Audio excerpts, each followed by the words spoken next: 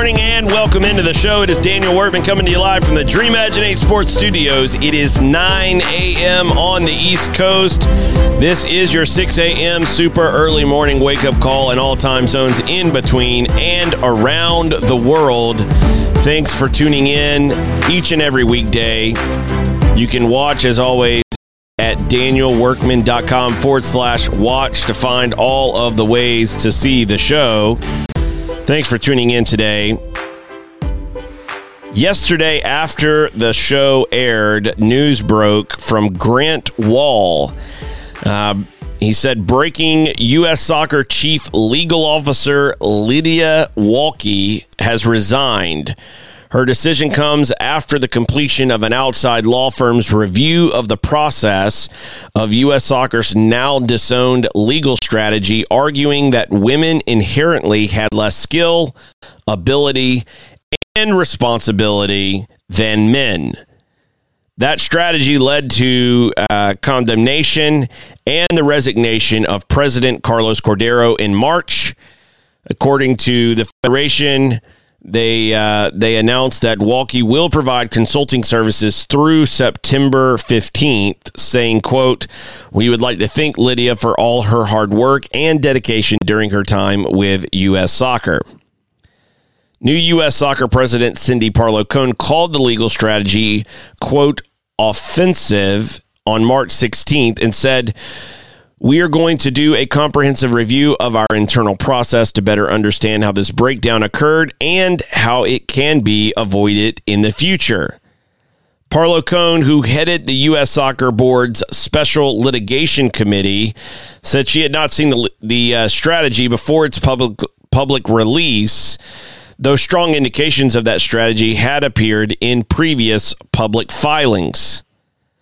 U.S. Soccer says it is not in a position to discuss the details of the review or the conclusions reached by the outside law firm on the advice of its legal counsel in the pending lawsuit versus the U.S. women's national team players.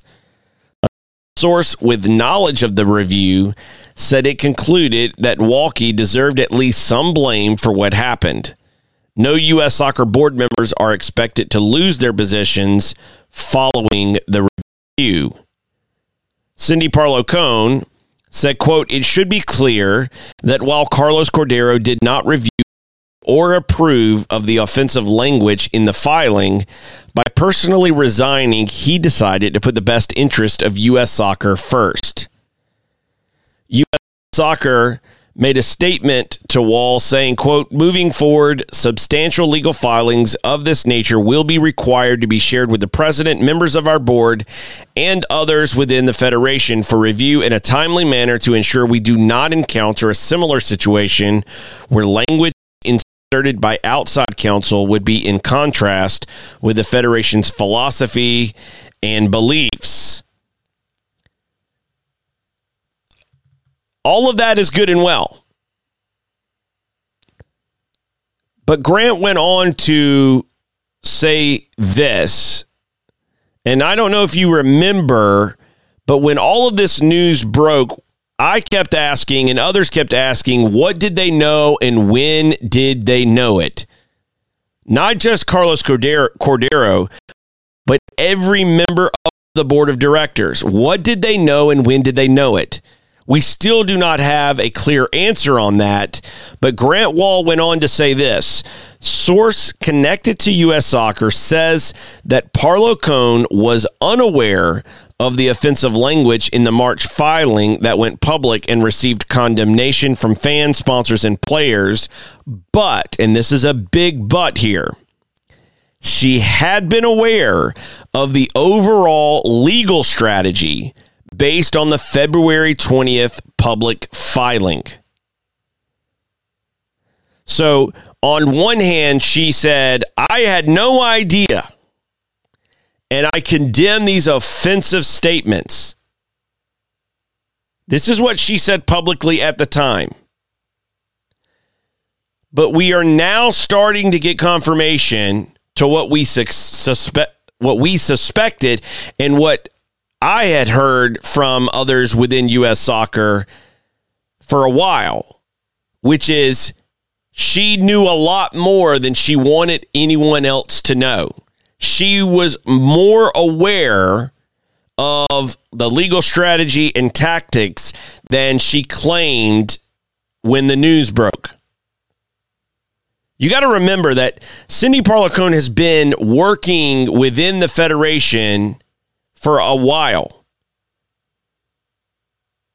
In the 2018 presidential election cycle, she was not a member of the Athlete Council, but she served as a sort of liaison to the Athlete Council for the candidates. And she was kind of a gatekeeper and, you know, would have interviews with the different candidates and was involved in the process. She was not out of the picture. Like she has been working within the Federation at some level, either the Athlete Council or other things, for a while. She's been around and involved. When you look at, you know, status quo and things that are part of status quo, she has been part of that apparatus for a while. Now, that is not to say that her being aware of the legal strategy means that she agreed with the legal strategy. I want to be clear about this. I am not suggesting that I have heard from any sources that she was in favor of the legal strategy that was being taken into consideration and put into action against the U.S. women's national team. I'm not saying that she was in favor. We don't know one way or the other yet on that aspect, and she has not made herself available to make public comments on answering that question. However, we do now know that her claim of not knowing about the legal strategy before all of this blew up is false. And that's a problem. That's an issue. That is something that is, to me, is disturbing. And it really goes to the heart of the issue for me, which is I think that the entire board of directors is due for turnover, that we need to see a new board of directors at U.S. Soccer. If nothing else, just turn the page. There's just been too many mishaps with this and other situations of recent, the way the DA was terminated and nothing in its wake and just chaos, etc. I think that we have reached a point where that is necessary. It is needed. And I think Carlos Cordero kind of falling on the sword and being the sacrificial lamb here is not enough. I think he did the right thing in resigning, but I think others should follow suit, not sit there and hold on to power for power's sake. Our sponsor this half hour is Ductic Brand, DUKTIG brand.com. You can learn more about them at ducticbrand.com. They are the makers of really, really cool products and apparel. If you hadn't picked up a shirt, you should do so today at ducticbrand.com, DUKTIG brand.com. Use promo code DW Show. You'll get 10% off of your order at ducticbrand.com. We'll be right back after this.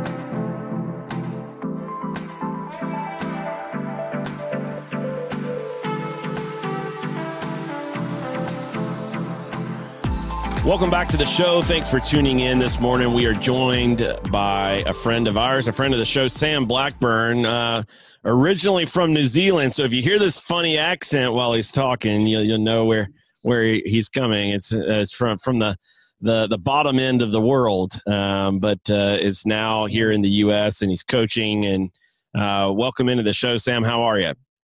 Cheers, mate. No, I'm doing really well. Thanks for the intro. I even put on the fern for you just to represent even more. There you go. Well. So tell us, before we get into your background in the game and some of your experience growing up in New Zealand, what originally brought you to the States? How did you originally end up here in America? So I guess that answer is linked to the game as well, because I grew up obviously playing soccer my whole life. And in New Zealand, we only actually have the one professional team. It's a country of 5 million people. And soccer is a popular sport, but just the one professional team in the Wellington Phoenix. And so as a talented male player, you kind of set your eyes on that team. And if that falls through, a lot of boys look at the States as a kind of second option. So even before I came out, there's a bit of a history of Kiwis venturing out to take soccer scholarships, the likes of Ryan Nelson, Simon Elliott, Andy Boyens, like names that are familiar in the MLS. They started their careers as college soccer players. So basically, I was one of those talented players that wasn't quite at the professional level in New Zealand. And then so I made the decision to continue my playing career here and also get the degree. So I threw my name out. I contacted a lot of coaches. I had a lot of coaches contact a lot of coaches on my behalf. And the University of Mobile in Alabama was the one that came calling and where I ended up. So 2009, I came out as a freshman. Finished my 4 years and then went home again, where I got a job in the game. Moved back purely because during that first stint in the States, I met a girl. So she was the one that managed to pull me back.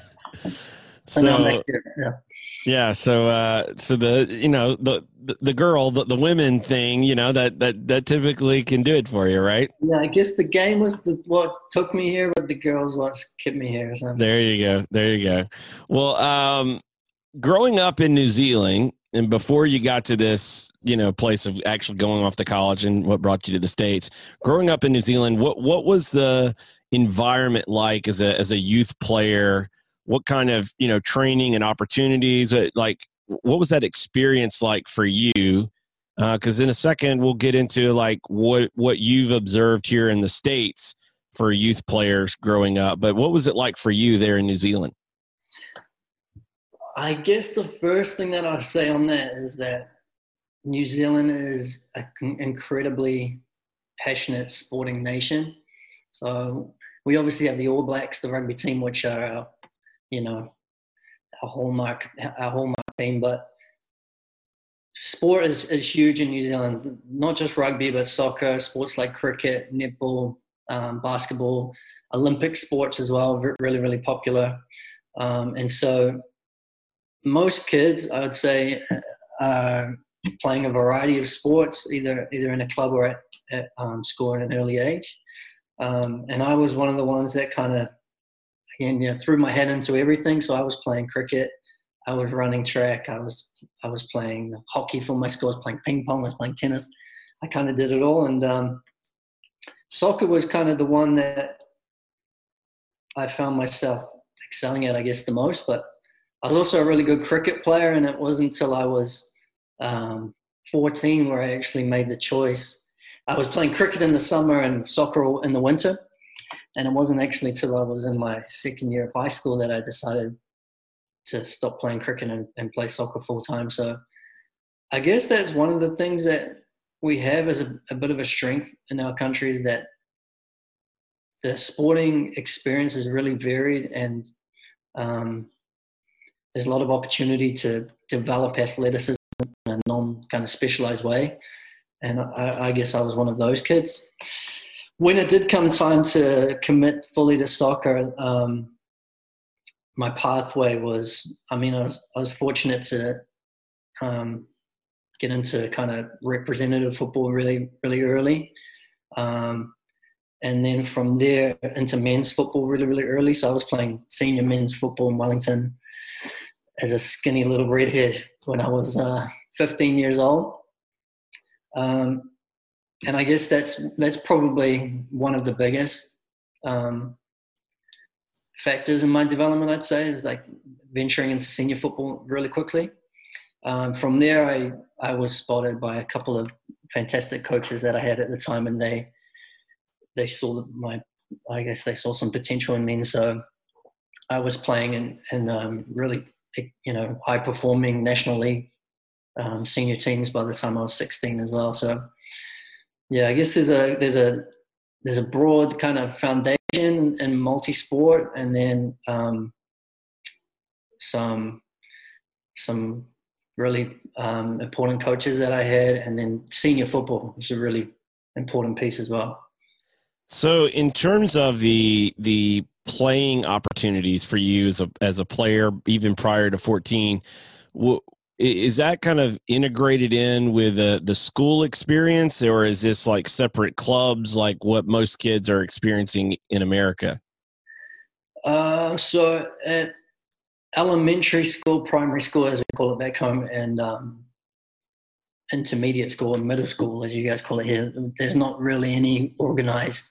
Well, there's very, very little organized kind of sport in it, and so most of my development of those early years was done in a club environment. Again, just throughout the winter, pretty much. There were some opportunities in the summer to like attend, extra training and things like that, but for the most part, it was really cricket in the summer and soccer in the winter. And the soccer was pretty much largely with the club.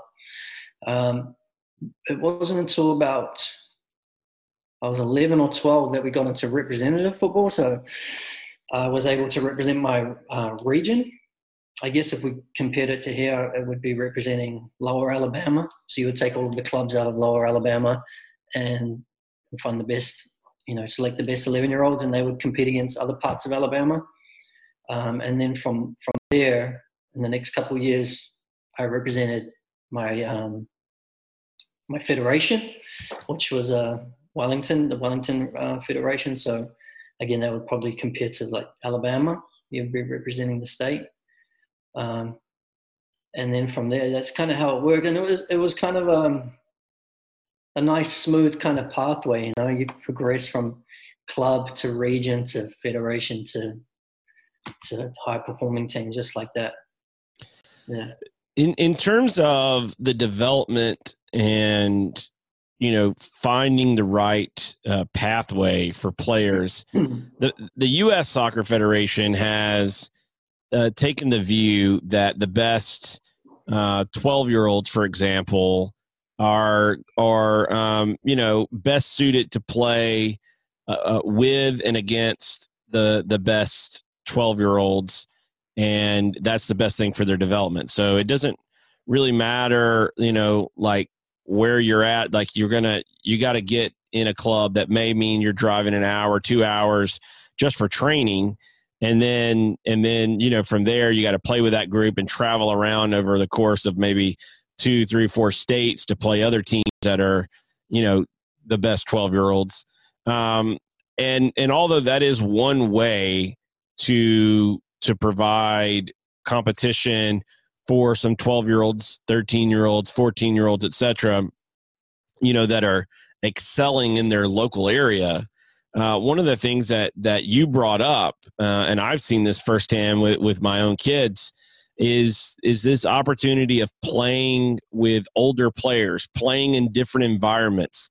We've had guests on the show, some former women's national team players who've talked about as young girls playing with the boys and how much that shaped their development and their pathway as a player, and how it helped their ability to improve and learn skills and do things as a player that they probably wouldn't have had, or certainly to that level, if they would have just stayed with their age group, playing with other girls. So it's interesting that you bring that up, that your own development was at hitting it around 14, 15. Yeah. Now you start playing with the first team. These are grown men.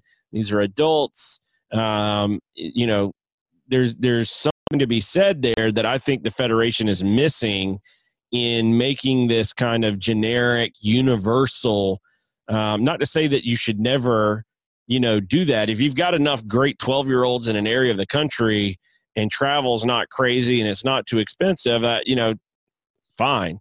Yeah. But there's a lot of places in the country, most places in the country, the majority of the country, where that's just not a realistic thing to have local play and consolidate the best 12, 13, 14-year-olds or whatever into one team to be able to provide that kind of development pathway and what's best for them. And so I think we should look at, taking kids and who are, really good for their age, for their local context, and going, rather than, hey, driving an hour and a half or 2 hours or whatever to be a part of this project, this other club, where we're going to try to bring in and recruit the best players from the, 5-hour radius or whatever.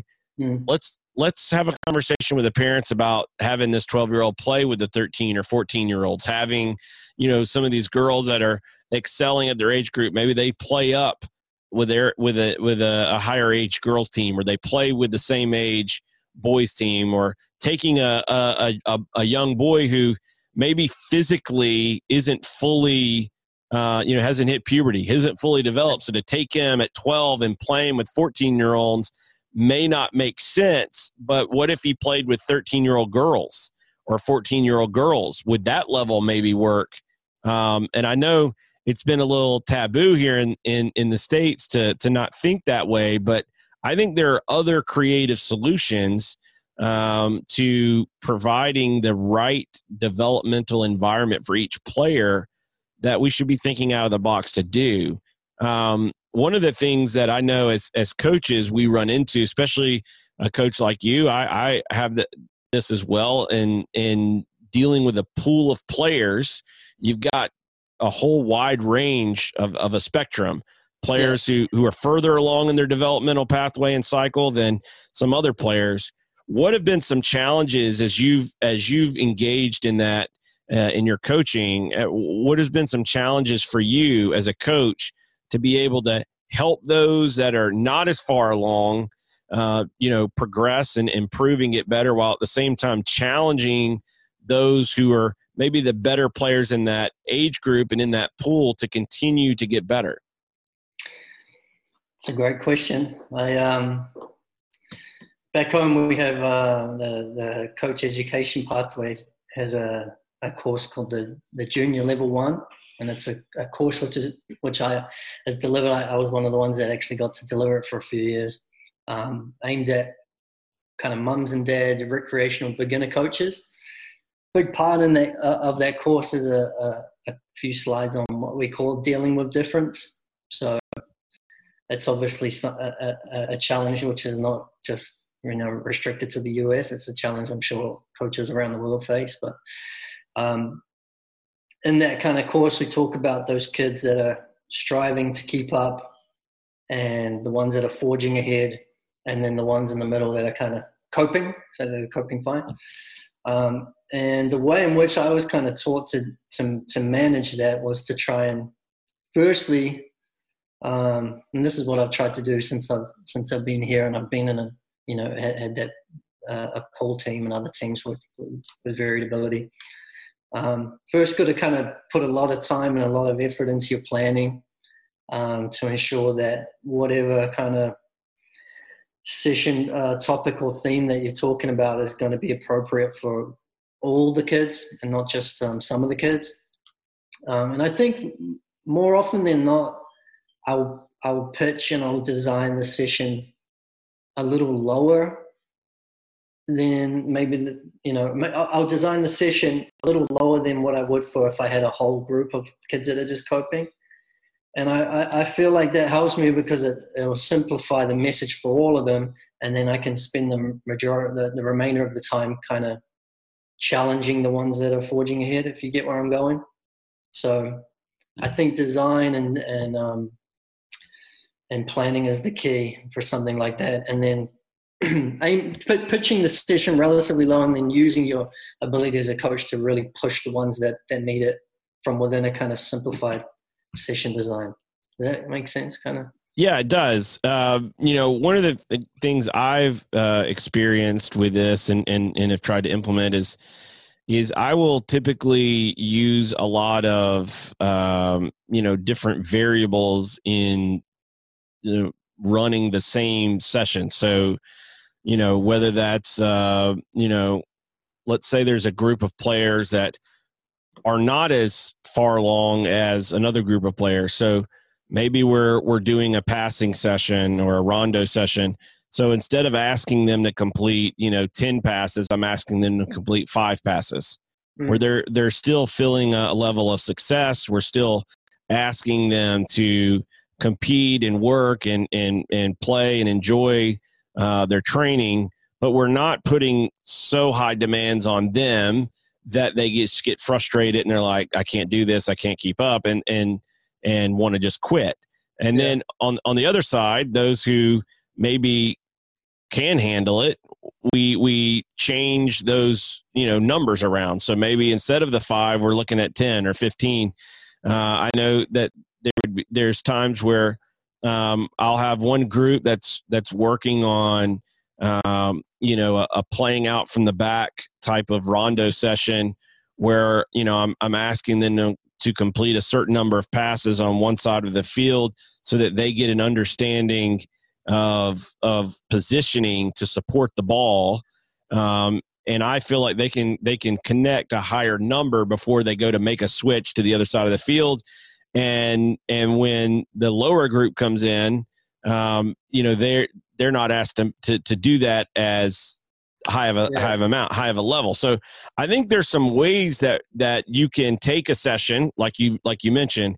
Hey, we're going to work on these fundamental aspects of the game, whatever they are, and use that and use some variables to challenge appropriately at each kind of level of the spectrum, whether you're the A group, the B group, or what I call the AB group, which you were talking about, the coping group, that kind of group in the middle. Yeah. The biggest takeaway that we try to get coaches on that junior level 1 course was to not be afraid of giving a different challenge within the same session, within the same plan. Don't be afraid to give a different challenge to different players. So like you mentioned, it might be simple as a rondo, and you might just say, move the ball around the rondo however you want. But for those kids that are forging ahead, you might just walk around and, whisper in the ear, hey, can you try and play one touch when possible? You might not give that challenge to every single player, but as long as you start with something simple, then I feel like more comfortable using individual interventions or individual challenges to push those ones ahead without leaving the other ones behind by pitching the session too high, if you get what I mean. Absolutely. And I think that's where a lot of the coaching education in America has really kind of missed something.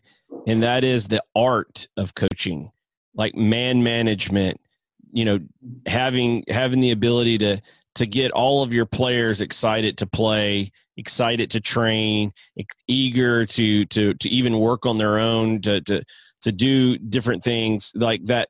It's easy to sit there with a whiteboard or a Ductic brand notebook and sketch out a session and go, hey, here's what we're going to do. Here's what we're going to run. Blah, blah, blah, blah, X's and O's, yada, yada, yada, tactics for days, technical skills for days. But there's an art form to like how you manage players, whether it's that one-to-one interaction, whether it's taking a group of 4, 5, or 6 players and teaching them and putting into a training session certain scenarios that shape them that they can handle versus some other players. And it's not always black and white. I mean, I can see at times when I've run sessions where maybe it's the topic that we're working on that night or something that we're emphasizing, that there's some players, for example, I'll use like their weaker foot, for example. There's some players that are more comfortable to use both feet, and there's some players that aren't as comfortable. And so, even in that setup, that doesn't always translate to the person that's comfortable with both feet is the best player. They may be somewhere in the middle, but it's still having to work through the nuance of that in that session and kind of being able to identify. So I think observations, communications, and not being so rigid in like this player is identified as this, whether that's, the bottom end of the spectrum, middle, or the top. It's having an open mind and letting the players in how they train on their own and how they train in training sessions really be the ones that kind of provide their own evaluations of who they are, where they are. Does that make sense? Yeah, and I think even before that, and I think this is something that our club does really well, is to have a culture and for every coach to have an individual mindset that you have a duty of care to every single player in your care, and each and every one of those little people deserve coaching, So like I was saying before, it would be very easy for me to take a very group and pitch a high, an advanced session for them that I know the ones that are forging ahead will be able to do, and we'll help push them on. But in doing so, I'm likely to leave others behind. I might even lose some kids to the game if I do that consistently. So I always try and remember that, like, these are children and they all deserve my attention and my coaching. And you know what? At the end of the day, the effect that we will have on those top ones, I don't even know if I could put a percentage on what it would be, but in a lot of ways, those kids are going to make it anyway, and it's actually a large degree of success for a youth coach should come from keeping those ones that are striving to keep up in the game long term. There's another thing that I feel like as a strength of football in New Zealand is that the national body and the federations underneath that national body put a lot of time and love and care into the rec player. They understand that the high performance football landscape really only makes up 2% of total footballers, and so the 98%, which actually puts money in the coffers of New Zealand football and the federations, is the ones that deserve as much attention and effort from their leaders as they can get. You know what I mean? So what does that look like for New Zealand football? Like, how do they show that love and care and attention to the community soccer player, the non in American soccer we've got a label for everything, elite, premier, I just make fun of all the labels all the time, but these players are not in the elite, premier, super duper travel, premium, whatever, club, league, etc. That these are your community based rec type player. So how does New Zealand, approach that group and provide that care and attention? Can I do a screen share? I've got something up here that I was looking at earlier that might be able to explain a little bit better than me. But this is can you see that? Yep. So this here is actually a picture of the National Player Development Framework, and so within it you can kind of see where rec and everything kind of fits. And down the bottom there you have your phases of play, much like the English FA. But as you can see, everyone's important, and all these white lines kind of signify how every single part of the landscape is linked. It's a full framework.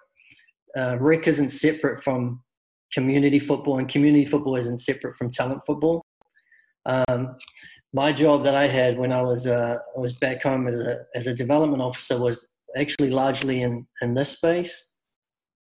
I was working to try and bridge the gap between the rec and the community participation and push it into the talent perform kind of space. So this is kind of a fundamental framework that the national body uses, and it filters down pretty well into the federations as well. So what would be some of the things that would be done by the federation and in the national association, but even in the local federations to really provide resources or instruction, whatever, to that level of play to try to focus attention on that lowest level of the player pyramid and pathway?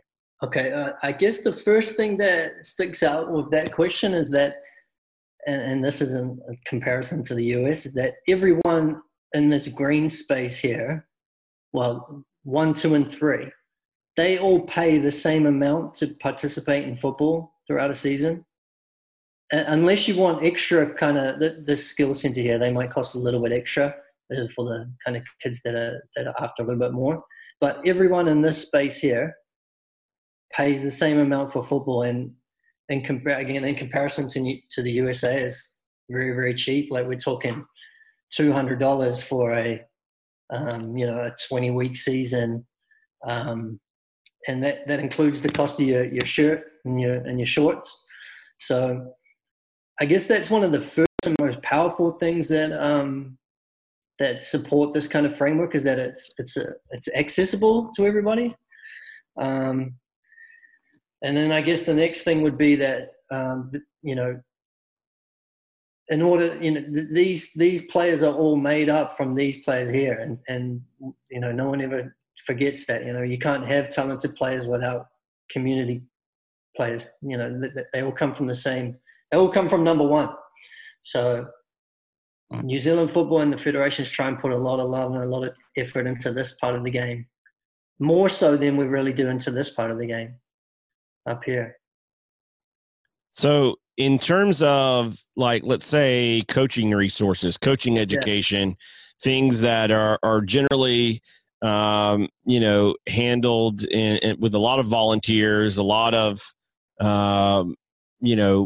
masses of people, right? Your lowest cost, kind of highest participation rates. You mentioned the 98% of the country was kind of more in that level of the pyramid. So here, what were kind of some of the resources available, coaching education available to those clubs and teams and coaches? Yeah, so my job actually was one of those resources. I was lucky, like I said, as soon as I graduated from the University of Mobile, I went back to New Zealand and I managed to get a job I was a football development officer. That was my name. That was my title. And there were about 25 of us, I would say, spread out around the country. And we were funded by a combination of New Zealand football and Sport New Zealand, which is the federal government, the national government. Our salaries were paid in combination of those two entities.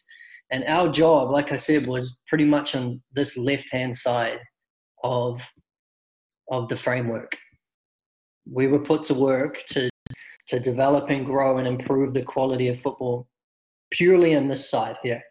We every now and again we would coach the odd talented player, but 90% of our work was done on this side here. So we were the ones that would go around the clubs and conduct coaching courses for mums and dads. We would be the ones that would run holiday programs, camps and things like that, in communities which couldn't run them themselves. Again, our job was here because we realized that this is actually where the talent is made, and in all honesty, we had enough knowledge and enough experience and enough resources to kind of accommodate for this side anyway.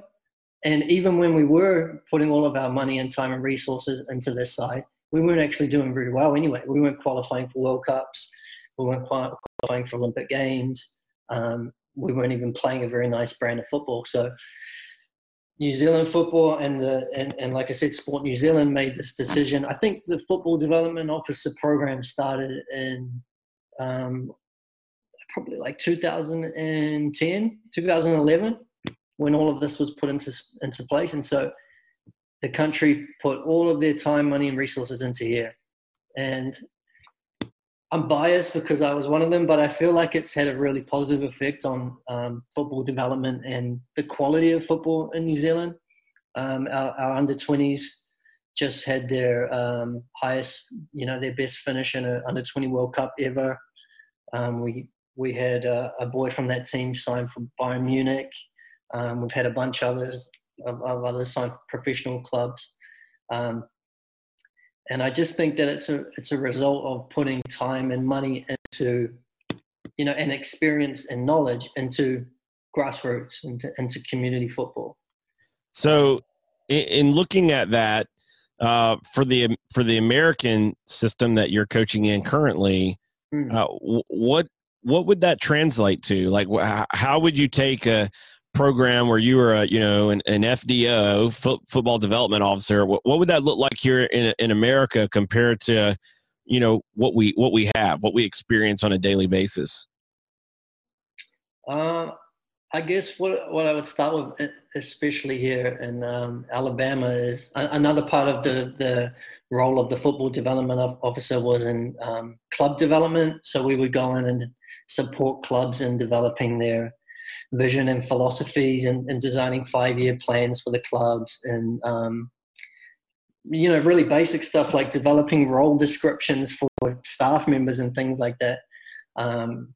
Developing products such as, after school programs or holiday programs and things like that too. So I think that's one area where there's a bit of an opportunity for US soccer is in club development. And I don't know how much the technical directors of each state or US soccer as a national body actually do to help grow these community clubs. I know there's a lot of talk and a lot of effort put into the high performance space, and there should be, but like I said before, I don't think that there is a high performance space without a community and a community space. So that's where all the time and the resource should really start. That's where the most of it should be going if you really want a solid foundation for your football landscape. So looking at the American system, the system you're coaching in at the moment, what do you think are some key things that clubs around the country could do or should be doing, or at least thinking about doing to be better at being a club? You mentioned the 5-year plan. You mentioned, some of the strategic things that you guys would do in terms of, defining roles, et cetera. What are some of those things that, if you were to wear your football development officer hat for just a minute and let's just drop you in a club somewhere, in the U.S. and say, hey, take a look. What do you think? What are some things that you would be looking for that would help, a club that's trying to figure out how do we get better at being a club?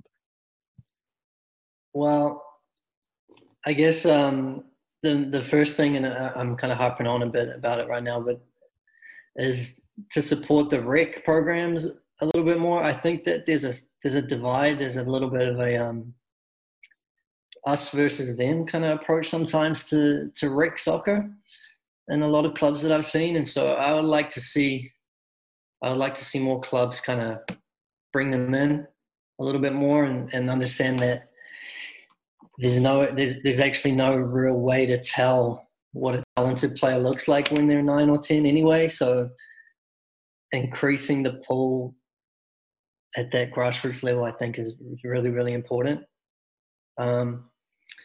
And then as well, I think just really defining. I think clubs can define their mission a little bit more in their vision, and I think that incorporating some elements of the community into that is an important piece. And another thing that I'm kind of proud of with our club that we work in at the moment is we kind of see that we wouldn't be where we are without our communities, and they are the foundation to our club. And so I think that's an opportunity for a lot of clubs. And again, just reiterating what I said, maybe actually having a look at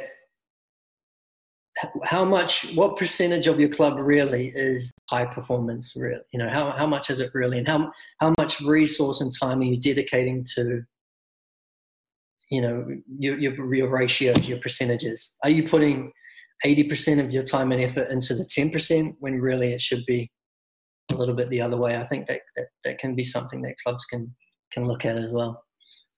In terms of what you guys had in New Zealand, that these clubs that had kind of the rec level and maybe what you're talking like the talent or high performance level or whatever, what was the setups of those clubs? Were the clubs playing like in-house leagues? Were they traveling and playing other local clubs? What was the landscape there for a club in New Zealand versus a typical kind of what I've generally seen as a definition or demarcating line for soccer clubs at youth soccer in America is basically like if we play in an in-house league, we're considered rec. If we're playing in a travel club, then that means that we get to travel around to other towns or other local clubs and play against each other. I'm curious, what was the experience like in New Zealand with that rec level program with the club? Is it something that was still playing in house, or is it something that was playing around the area? This is another thing which I'm still trying to get my head around in the USA is the game structure and the lack of a organized league season, even with the kids. In New Zealand, you have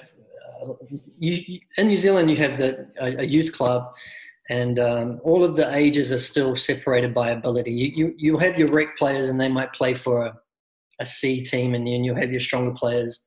Let's take a ninth grade, for example, under 10s. You'll have a ninth grade A, you might have a ninth grade B, depending on the size of your club. You might have a ninth grade C. All of those teams will play at the same amount of games, and they're all over, you play all over the region, but the region I'm from, Wellington's not a very big region. You wouldn't have to drive more than an hour to play your games. And this is probably the biggest strength that I think New Zealand has in comparison to the US, is that all of these games are organized and scheduled by the federation. So you, as a club, you'll let the federation know at the start of the season how many teams you have in each age group. You'll say, we have 3 ninth grade teams this year. They'll say, okay, we have across the region, we have, 30 ninth grade teams, all at varied levels. And they'll put it into a computer and go, boom, bang, bang, bang. There's a 20-game season for each of your 3 levels, home and away, 10 games in each, or whatever it is. And so it seems to me, I used to work with the people that would do it, competitions administrators, and it seemed like a lot of it was a few clicks of the button, but and all of a sudden you would have complete seasons for every single kid in the region. So I still don't really understand why that's not possible here. I understand that New Zealand was unique in the fact that we're a smaller country and we actually have quite a large number of soccer clubs per capita. So there's plenty of competition available, but I think that that's something that needs to be looked at here as well, is finding regular scheduled seasons for these players rather than just asking clubs to enter tournaments or pick up games however they can. I'd like to see someone take a little bit more responsibility for the game schedules of the kids' teams here. Yeah, I agree. I think in the absence of guidance and direction and proper systems and structures, we've allowed for these kind of crazy three-eyed monsters in American youth soccer, whether it's, all of the tournaments or what I consider to be like extremely excessive travel. And rather than keeping the main thing, which is allowing the kids to play, get out and play. And again, it was, we talked about earlier in this interview, if you find a kid or a few kids that are just, far and away above a level that is available to them at their own age group, there are things you can do for those players. There are some things that you can do. It doesn't not have to mean that the kid's got to get in the car and drive 4 hours to go start playing games. There's other ways to go about it. My oldest son has been playing with this group of adult Latinos every weekend until the pandemic hit, since he was 10. And, the age ranges out there are pretty drastic. I mean, 10, 15, 20, 30 year, age gaps out there. But it's been incredible for him in development and his understanding of the game, his playing of the game. And he's played up within the club for many years.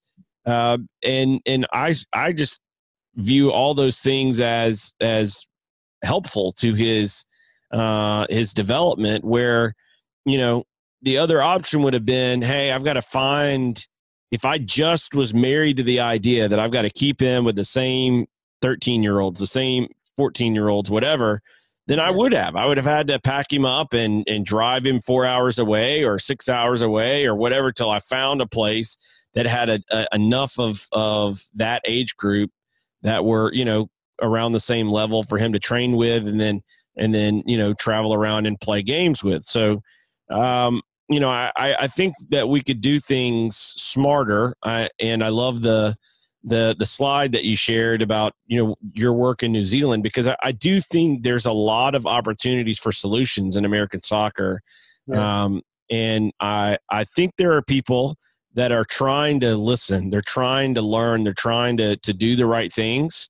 We're just not quite there yet in terms of executing on those decisions or those ideas. I still think there's a lot of them that we for whatever reason, we've just not fully grasped, the potential of substantive, positive, structural change. And one of the ones that you just mentioned, I think is a key point, is, localize as much as possible the travel of these youth players.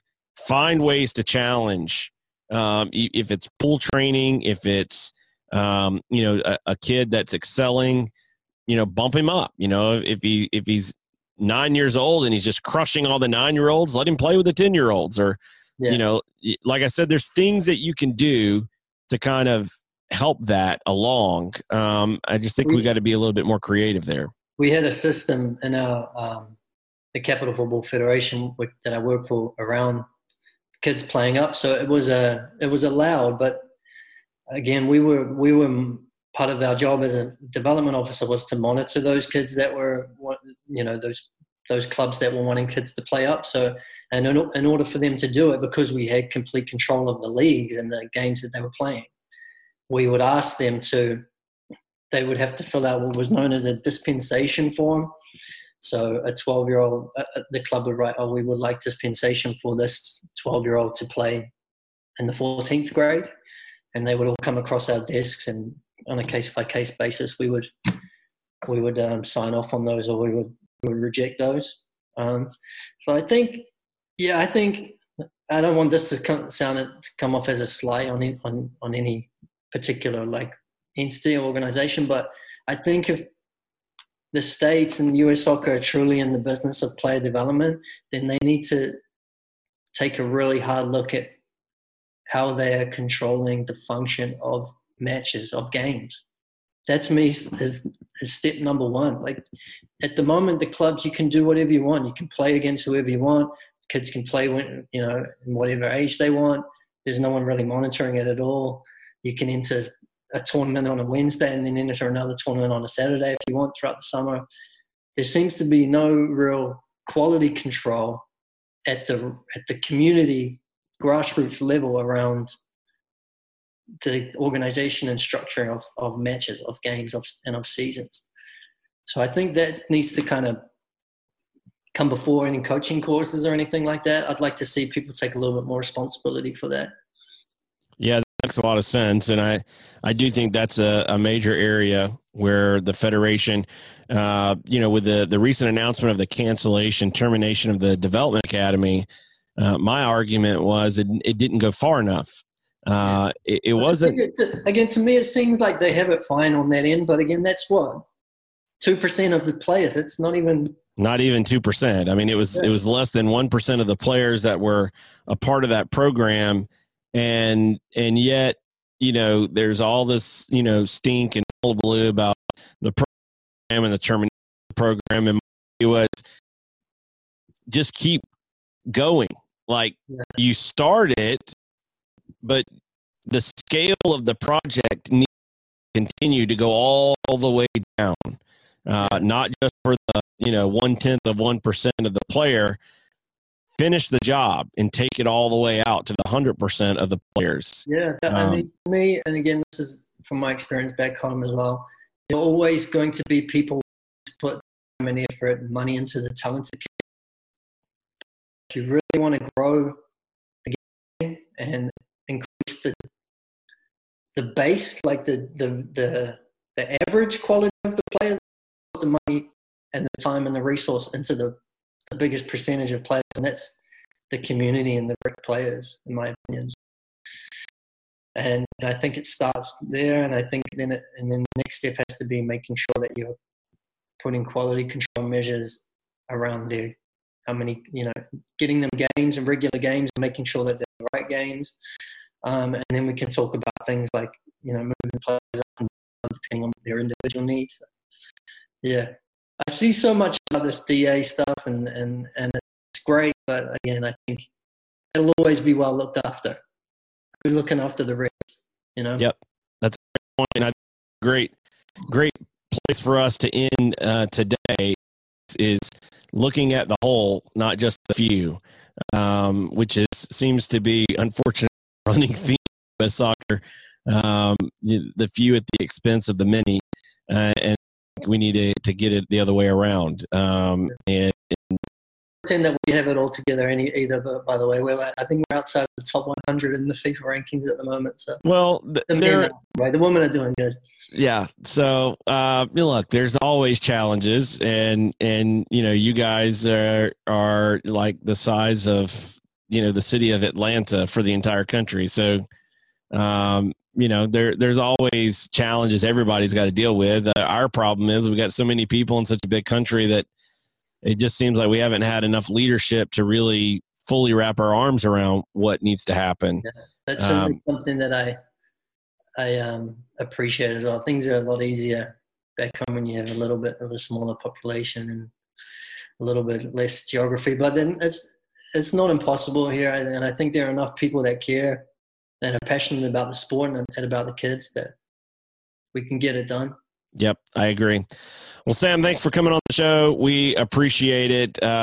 Look forward to having you back on again soon, and hopefully sooner rather than later, this pandemic, dies down and kids and coaches and parents can get back to the sport that we love on the field, and not just waiting and hoping and Zoom training and Zoom calls and so on and so forth, that we can get actually back to the sport we love on the field. So thanks for coming on the show. We appreciate it. No problem. Thanks for having me, Dan. All right, my man. See ya. Bye.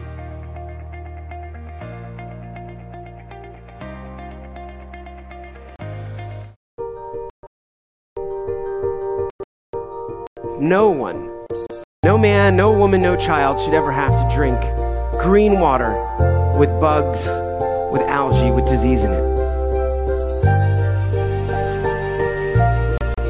Bad water, lack of toilets, kills more people than all the wars in the world. We know how to bring clean drinking water right now to every single person on earth.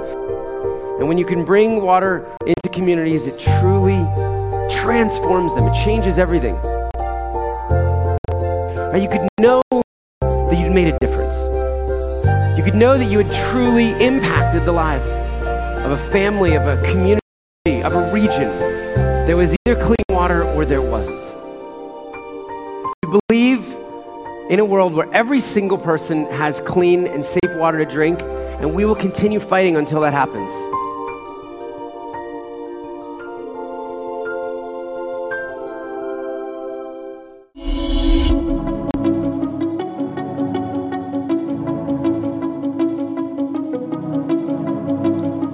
Thanks for watching the show and watching it all week long. We appreciate it each and every weekday at 9 a.m. Eastern Standard Time. You can watch at danielworkman.com/watch. Hope you have a great weekend. We look forward to seeing everyone again on Monday. Goodbye.